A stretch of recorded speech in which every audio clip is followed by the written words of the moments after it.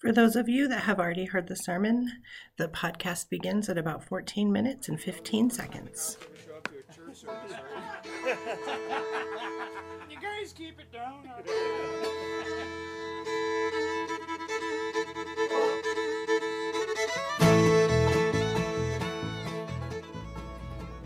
Howdy, y'all. My name is Tiffany Keith. I'm the preaching pastor of Heartstrings, Bluegrass, Worship, and Wild Hearts.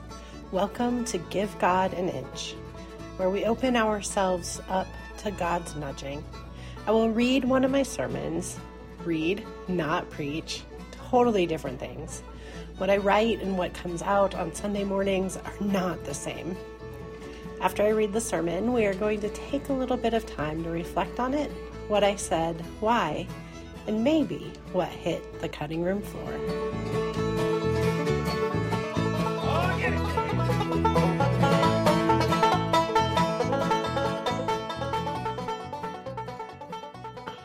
Oh God, open us up.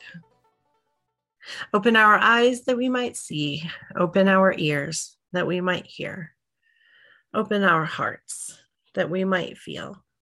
And then, oh God, open our hands that we might serve. Amen. There are moments in my life when I am so taken up into the joy of returning home. I grew up in the mountains of Colorado. To this day, when I drive through South Park, I can feel a pull towards home, an excitement that home is just around the bend. Driving over Trout Creek Pass brings with it a sense of coming home. But that moment that Trout Creek Pass opens up to the Arkansas Valley, oh, that moment, I am home. Seeing Buena Vista laid out before me, my beautiful mountains standing tall and permanent, still right there where I left them. In that moment, I am taken up into this overwhelming experience of comfort, familiarity, safety, home. That isn't the only time in my life I experience the feeling of returning home. When I drive by Grandma's house, that familiar old Victorian home set right on Main Street, the swing where we could sit for hours watching our friends drive by over and over again. Those old windows with beveled glass at the top that reflect rainbows all over the house when the sun hits them just right. Just driving up the street, I am taken up in the feeling of home, familiarity, safety, comfort, taken up by the memories. Returning to in-person worship didn't really feel that way. We were so concerned with safety, so afraid, so uncertain that it didn't come with a sense of home. But you know when it did? It was when the mask mandates were lifted. El Paso County lifted space requirements. We knew we still had to be cautious, careful, kind. But there's this moment, Sunday morning early, a little before 8 o'clock. We had taped each pew, one of 3 colors, one for each of the sanctuary services to keep people spaced appropriately, to do our best to keep the congregation safe. And that morning, after the restrictions were lifted, a couple of us started pulling off the tape that marked where people could sit for each service. And congregation members saw what we were doing and joined in. And someone ran up to the balcony to help. Suddenly, sounds of tape tearing off the pews filled the entire sanctuary. It was almost all you could hear. The sound of hope, the sound of normalcy returning, the feeling that maybe, just maybe, we were close to home. But returning home is never quite what we expect it to be. Really, if you think about it, returning home is actually really messy. Even for Jesus. Hear these words from the Gospel of Mark, chapter 6, verses 1 through 6. He left that place and came to his hometown, and his disciples followed him. On the Sabbath, he began to teach in the synagogue, and many who heard him were astounded. They said, "Where did this man get all of this? What is this wisdom that has been given to him? What deeds of power are being done by his hands?" Is not this the carpenter, the son of Mary and brother of James and Joseph and Judas and Simon? And are not his sisters here with us?" And they took offense at him. Then Jesus said to them, "Prophets are not without honor except in their hometown and among their own kin and in their own house." And he could do no deed of power there, except that he laid his hands on a few sick people and cured them. And he was amazed at their unbelief. May God bless the reading, hearing, and understanding of this word. After that experience of seeing my home valley, as I pull over Trout Creek Pass, I pull into Buena Vista. The high school where I spent my teenage years is gone, a new building in its place. Tiny homes dot corners that used to be large lots. That restaurant that I used to spend late nights drinking coffee, where I discovered that cream and coffee is actually way better than I thought it would be. Where I laughed with friends, talked for hours about the deep mysteries of life. Where I cried tears of grief over lost loves, gone to the long, slow passage of time. When I drive by Grandma's old house, those old bushes that separate the parking from the yard are gone. In their place, a cute little fence. None of my cousins sitting on the porch, excited to see me return, waiting to share stories and catch up. Grandma and Grandpa long gone, resting in their eternal home. The feeling of coming home overshadowed by the very real knowledge that home is not there anymore. And we all know that returning after COVID is not really returning at all. Removing tape didn't remove the losses of the last 18 months. It didn't return us home. Last week, I preached at all 4 services, this one and the 3 in the sanctuary. At the 11 o'clock service, the choir and the clergy process in during the opening hymn. It's funny because last week I went to the narthex to gather for the processional, and I didn't know where to stand. It was such a tiny little thing, where to stand, where to wait for service to begin. It was so unnerving, unsettling, something I've done for years, and I just didn't know. Week after week, we look over the sanctuary. Empty seats where long beloved members of our congregation used to be. They've moved on or passed away. The sound of returning home that came with removing tape. It just didn't last. I wonder about the emotions that Jesus felt as he returned home. Did he feel that deep sense of joy and expectation as his hometown came into view? Did he wonder at the memories of his home church as the sanctuary rose up before him? Was he full of hope, a sense of safety and normalcy, memories of a long-lived life?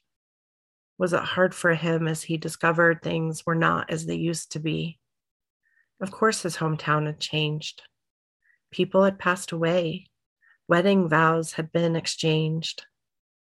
The Messiah was raised in that town. But really, it was Jesus who came back changed.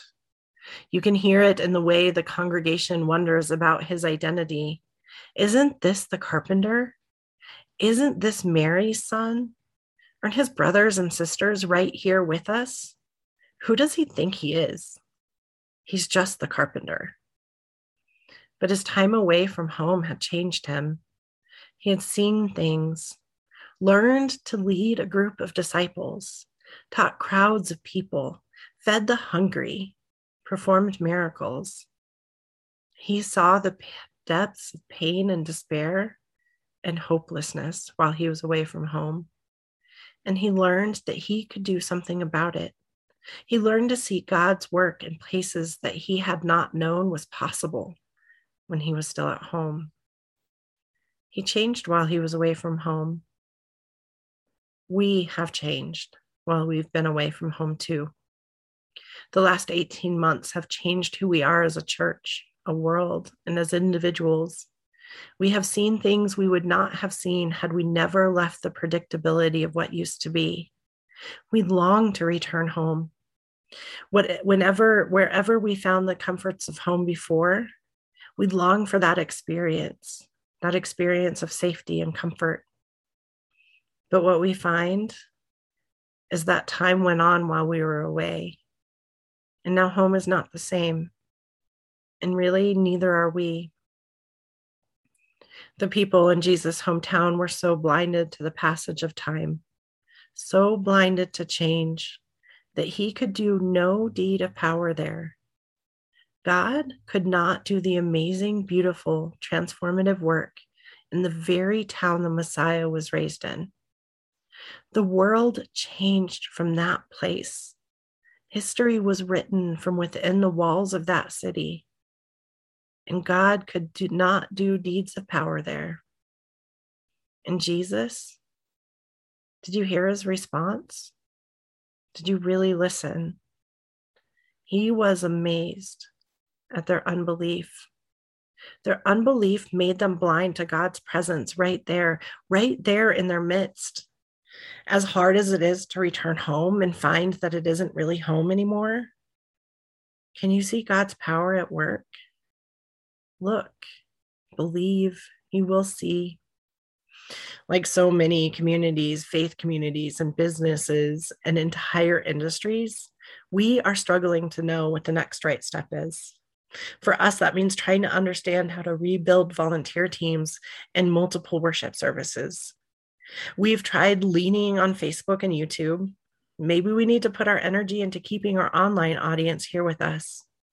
But after pouring ourselves and resources into that, you can just look around and see it didn't help so much, as people found themselves desiring in-person worship.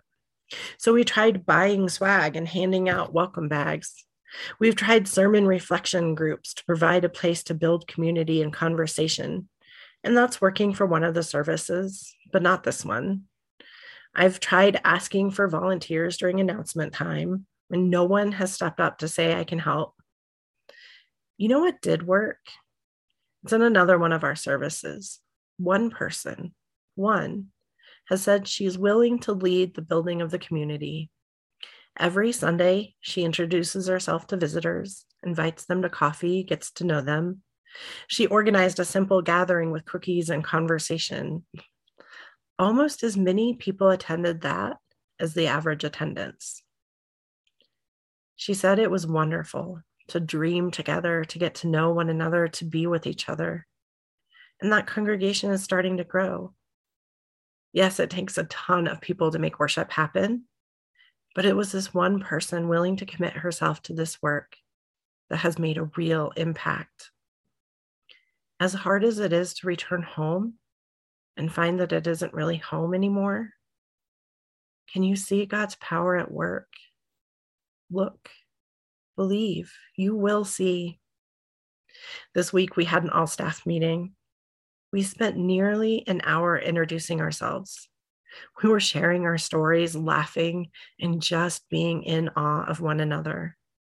When we were done with that, we talked about the things we were struggling with as a staff and as a church.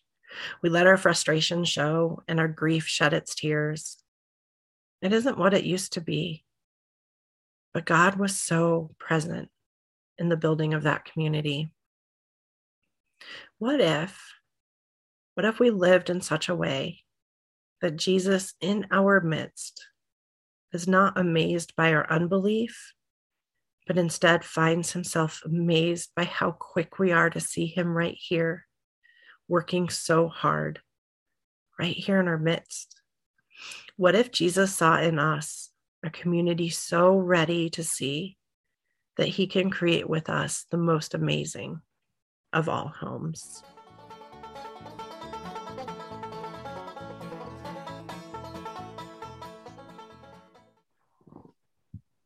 What do you think? I like it. It's nice weaving of your personal story, COVID piece, church story, and the text. I really like the way you wove those three together throughout the whole thing. That was really well done. My name's Ken Ingram, and I'm one of the pastors at First United Methodist Church of Colorado Springs, and love working with you. And who are you? And I am Tiffany. What I was thinking about for the last part of the sermon was the dissonance between the pull towards nostalgia and the need to look for new things that God is doing. That's hard. That's a really hard place to be. I think that's where we find ourselves. But that's, at the heart of it. That's what I heard. That's the invitation I heard in this sermon. And you didn't.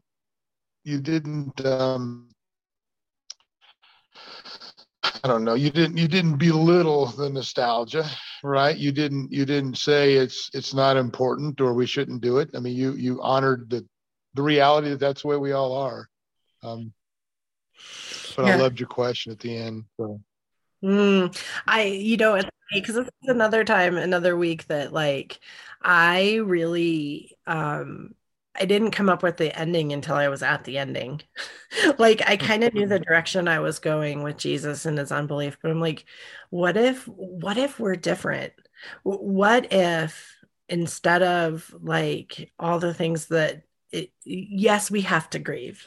I mean, we absolutely have to. Nostalgia is totally part of losing what was, and safety and comfort is really, really important. And what if Jesus was standing there? Would he be like, wow, I am amazed at how they cannot see me right here? Or would he stand there and go, wow, like I am amazed at their belief and their faith? And I don't think that means ignoring the nostalgia. I guess that's why I honor it versus say it's a bad thing. I feel like it includes those things. It includes the grief. Seeing isn't being blind to certain spots, right? Seeing is seeing it all, including Jesus working right here. And I see it all the time. Like, I don't see it all the time in the moment, right? But looking back over the last week or two, just doing the sermon, I'm like, oh, there's a moment I could use. There's a moment I could use. There's a moment I could use. But I don't know that I saw it at the time. But, I don't know, laughing with staff this week. That was good. We saw that at the time, right? Absolutely. Absolutely. I think that the question I have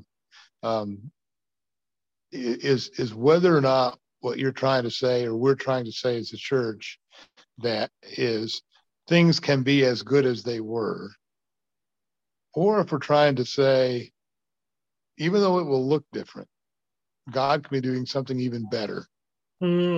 Hey, that's next week's sermon. No stealing next week's sermon. Okay, I won't go there. I mean, no, but that's right. I mean, that's like that I think is the arc of the whole series. It's weird doing a series. So it's not weird doing a series, but it's weird doing a series that had such a clear arc. Yeah. I mean, the whole series was a story from leaving home to, the moments that we're away from home that we're just in awe. And then the time when you're away from home that you long for home. And this week is really getting home and being so excited to finally be home. And it's just not the same. And, I think we all kind of get that experience. It's just not the same. Next week will be, so what do we do with that? We really, what kind of home can we create a new home? It's funny because I ended on the last sentence with next week's sermon, right? Yeah. Well, yeah. And the tendency, the pastoral tendency is to say it's going to be okay. It's going to be just as good as it was. But I'm not sure that's the right answer, right? I mean, I think that in this longing for home, going for home sort of movement, that's what we're hoping for. And what the people missed in the story was how great it could be. I mean, how much better it could be if they had recognized, paid attention to his presence in their midst. I hadn't thought about that till I heard the sermon, but that's sort of our, we have been clear that we're not letting people talk about returning to normal because it's never going to be normal again. But my default position is, but it'll be just as good. It'll be just as good. But maybe that's the wrong thing. Yeah. And I think, and this is kind of wandering away from the sermon a little bit, but the church itself, we're moving from, and this was an intentional decision, and this was your decision, and I'm kind of, doing some of the foundational work to put us in that direction, but is instead of seeing us as one church with a single identity going for multiple worship services and kind of allowing those communities to lean into an identity, so where First, United Methodist in downtown Colorado Springs, kind of used to be known as the traditional service, the place to go for amazing traditional service and, choir and stuff. We're saying we are that, but that's the televised 11 o'clock service. We're also going to allow for, the 9 o'clock contemporary service to have cookies and conversations and laugh and become a community of their own right, that all of us together are really building healthy relationships and allowing them to look different. And that is a new home, but in some ways it's exactly the same. Like you haven't changed the worship services, right? The 11 o'clock traditional service, we may be away from home and things may be different, but we've kept that in and of itself really similar. Yeah. So like it's both away from home and trying to be really clear about what is meaningful for home for those communities. One of the things, and you're, excuse me, you're the sociologist. I'm curious what we skirt around in all of these sermons. We name the reality of nostalgia, but I wonder where is the power in nostalgia? Why is it so compelling? What is it about nostalgia, this longing to go back? Why is that so powerful? Why, rather than let's do something new, let's do something exciting, let's do something different? that's not. I don't know. I'm just curious why that pulls us. I don't know if this is the right answer because I've done a little bit of studying of nostalgia, but I can't pull it up right now. But the word that comes to mind is conspiracy theory. And the reason conspiracy comes up for me is conspiracy is lies honestly told. Nostalgia is lies, but they are absolutely honestly told. When I think of, pulling over Trout Creek Pass and seeing the Arkansas Valley and coming home, that feeling is absolutely true. I hated living there growing up. It was not very fun, it was like I struggled. We had just moved there in middle school and it was, moved there shortly after my parents divorced. So there's all this personal turmoil. It wasn't like, oh, this is safety. It's home, so honestly, pulling over Trout Creek Pass is true, but it's a lie, honestly told. Why do our brains do that? You've been fishing for a couple of years now. I've been fishing for 30 years. When I reflect back on a day on a stream or a trip that I had, I don't ever remember, the times I got the fly line caught around my head or hooked the tree above me, or, what's distilled, what stays are the beautiful scenes, the big strikes, the big fish, whatever it is. The fun stuff of that, the sitting on the porch at the ranch in Montana, whatever. The times that I was exhausted and sweaty and a mile from the car. I don't remember those. I don't know why that is. I mean, I don't know how to, to name that in a sermon. I guess I'm just struggling with why is it so hard to look for new things, to be excited about new things, to embrace God's doing new things. I mean, you probably don't know the answer. I don't know the answer either, but that's reality, right? I mean, it's just hard. It's just hard. Yeah, I don't know. I mean, I don't have an answer for that either, but it's true, right? We lean into the how amazing it was and forget how the challenges, the hard parts. But I think Yeah. I mean, that feels like a universal truth, right? Yeah, everybody I know. So how do we orient a congregation, a community towards God being present in this new and different way? How did that happen? Do we just tell the stories? Do we? No, no. And the question is for me, and just right now, knowing where the congregation is and how unsettled and just overcome by grief everybody kind of is as a community.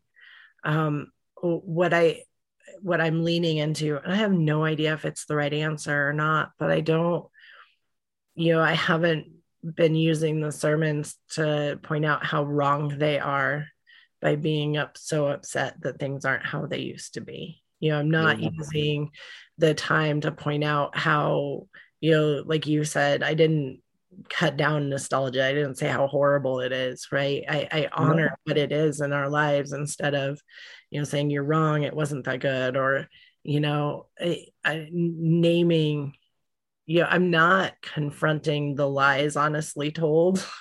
I'm not saying, what I'm doing instead is trying to, but Jesus is right here. Look at the good things. Look at these good things. I don't know if that's the right answer. And yeah, sometimes we have to confront it honestly and say, hey, what you're saying is not true.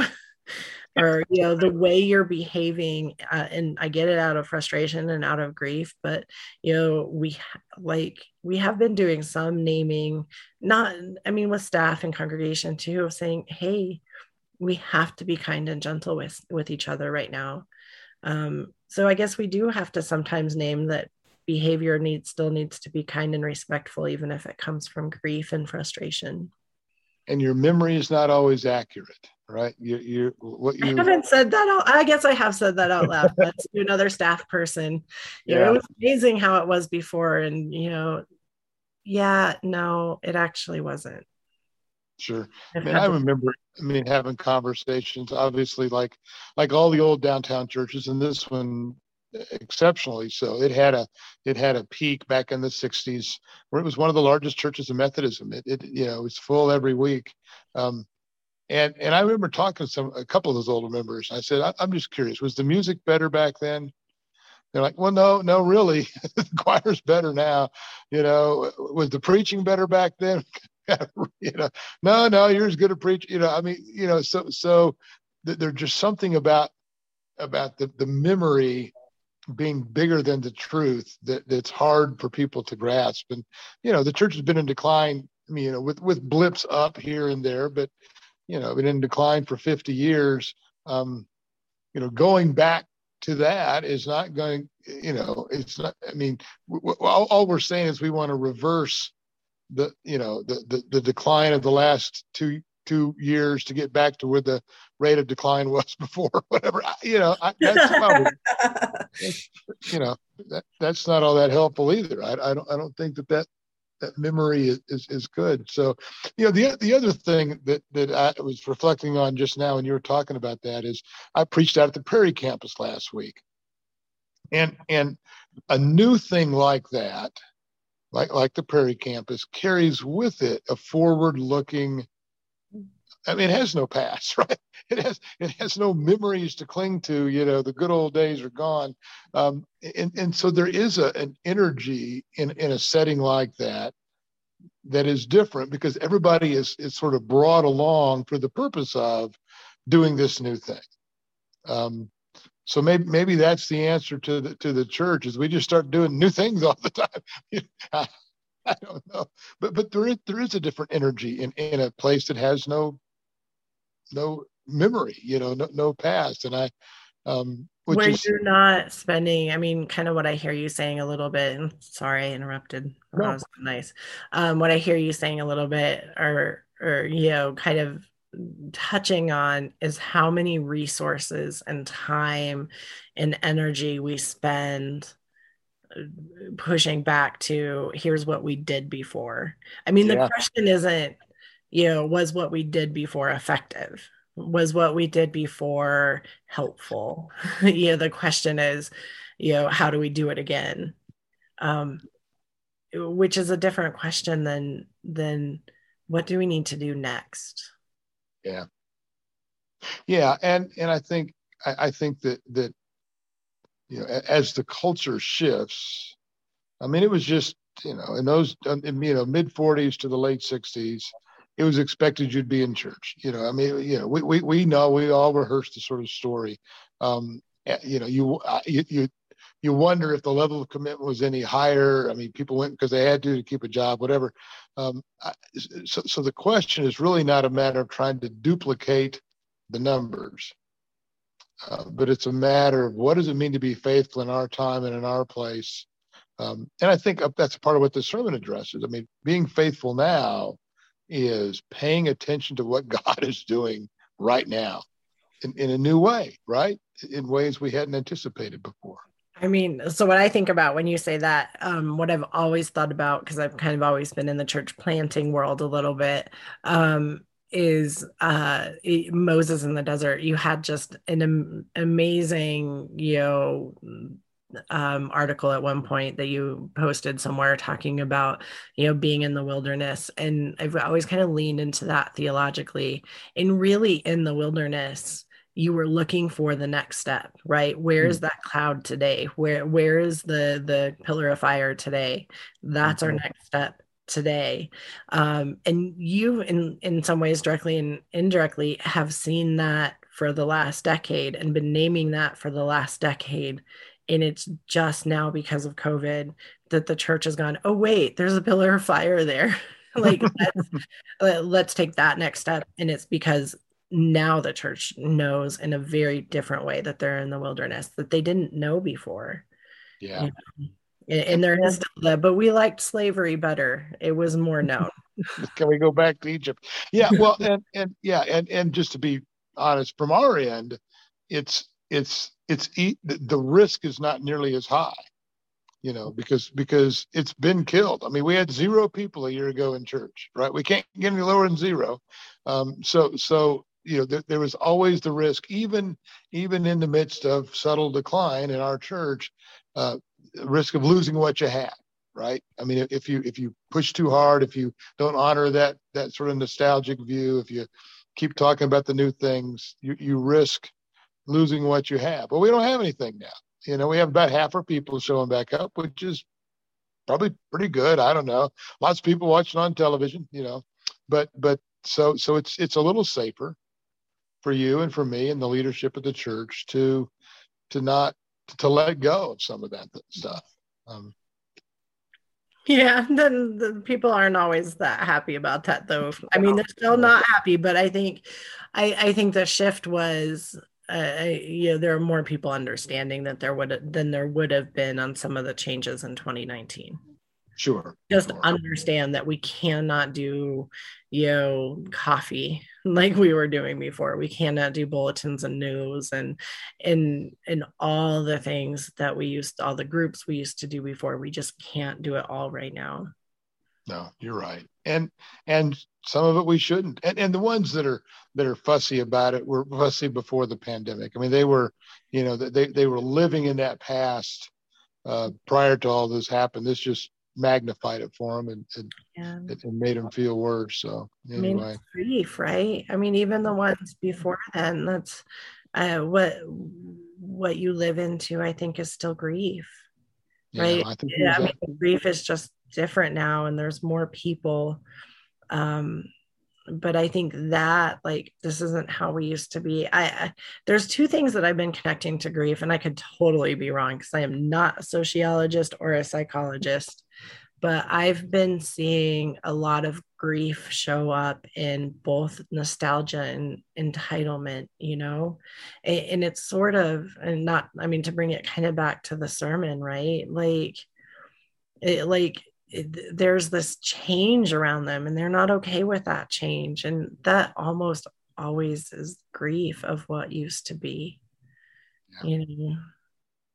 Yeah, well, and but the positive side, I mean, that's where the sermon ended up with, was this exhortation, this encouragement. Pay attention. Don't be like the people in Jesus' hometown who missed the amazing things that God was doing right in their midst because they clung to some past vision of who he was and what it was like. And I think that's the message we need to keep saying. God's at work. God's at work. Pay attention. Name that and claim that reality. So. Yeah, it's the direction I want to kind of point towards, right? All right. So at work. God is so at work. I mean, the other side of that really is, oh my gosh, there is beautiful stuff happening.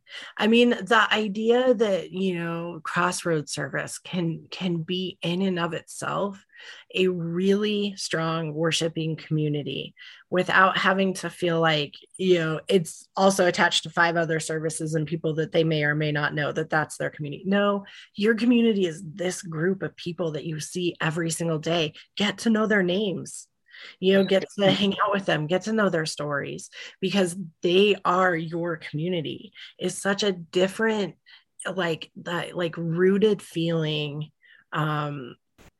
That root that, you're part of First Methodist, which is totally true. It's still absolutely true. But instead really naming the people I see every week. These are my community. And that's growing out of, the Prairie campus, watching them go, they're basically, we kind of always seen it as a worship service, not on the same location, but what if we're all faith communities, even if we're at the same location or not, sure. To see this ability to be part of First United Methodist Church and part of this worship service, not looking back, you can almost see how it worked, right? You can almost see that we used to have one service and something happened. Somebody made a decision that we had to have 2 services, but nobody ever went, okay, we're going to now have 6.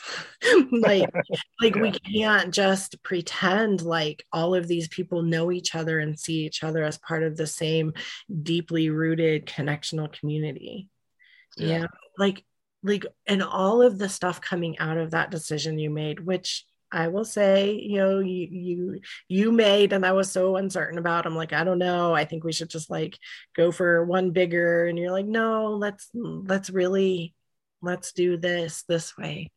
But I think it your intuition and your experience and all those things was right on about doing multiple worship services, and it unlocked so many places that we were stuck because we were doing it how we used to do it.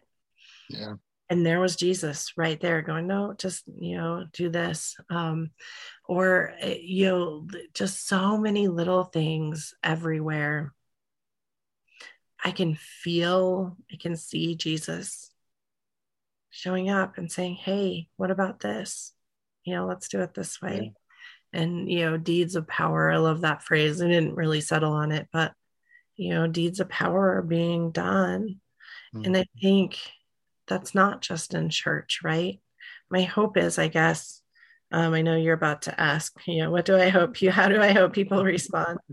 I think my hope for this is not just that people see that the church is trying really hard and it's going to be good, but my hope, I think, would be that people also in their lives, in the places that are different and hard right now, that also there in their daily lives, they can see Jesus at work, even in the places that just feels like they've lost home. Yeah, you're right. I think that's exactly right. And these decisions and these changes aren't easy. because I am as much a victim of nostalgia as anyone, right? I mean, I remember. I mean, frankly, I wish all 1,000 people showed up at 11 o'clock to hear me preach, right? Yeah. Instead of having to do 6 services. But it's not going to work that way. It hasn't for years.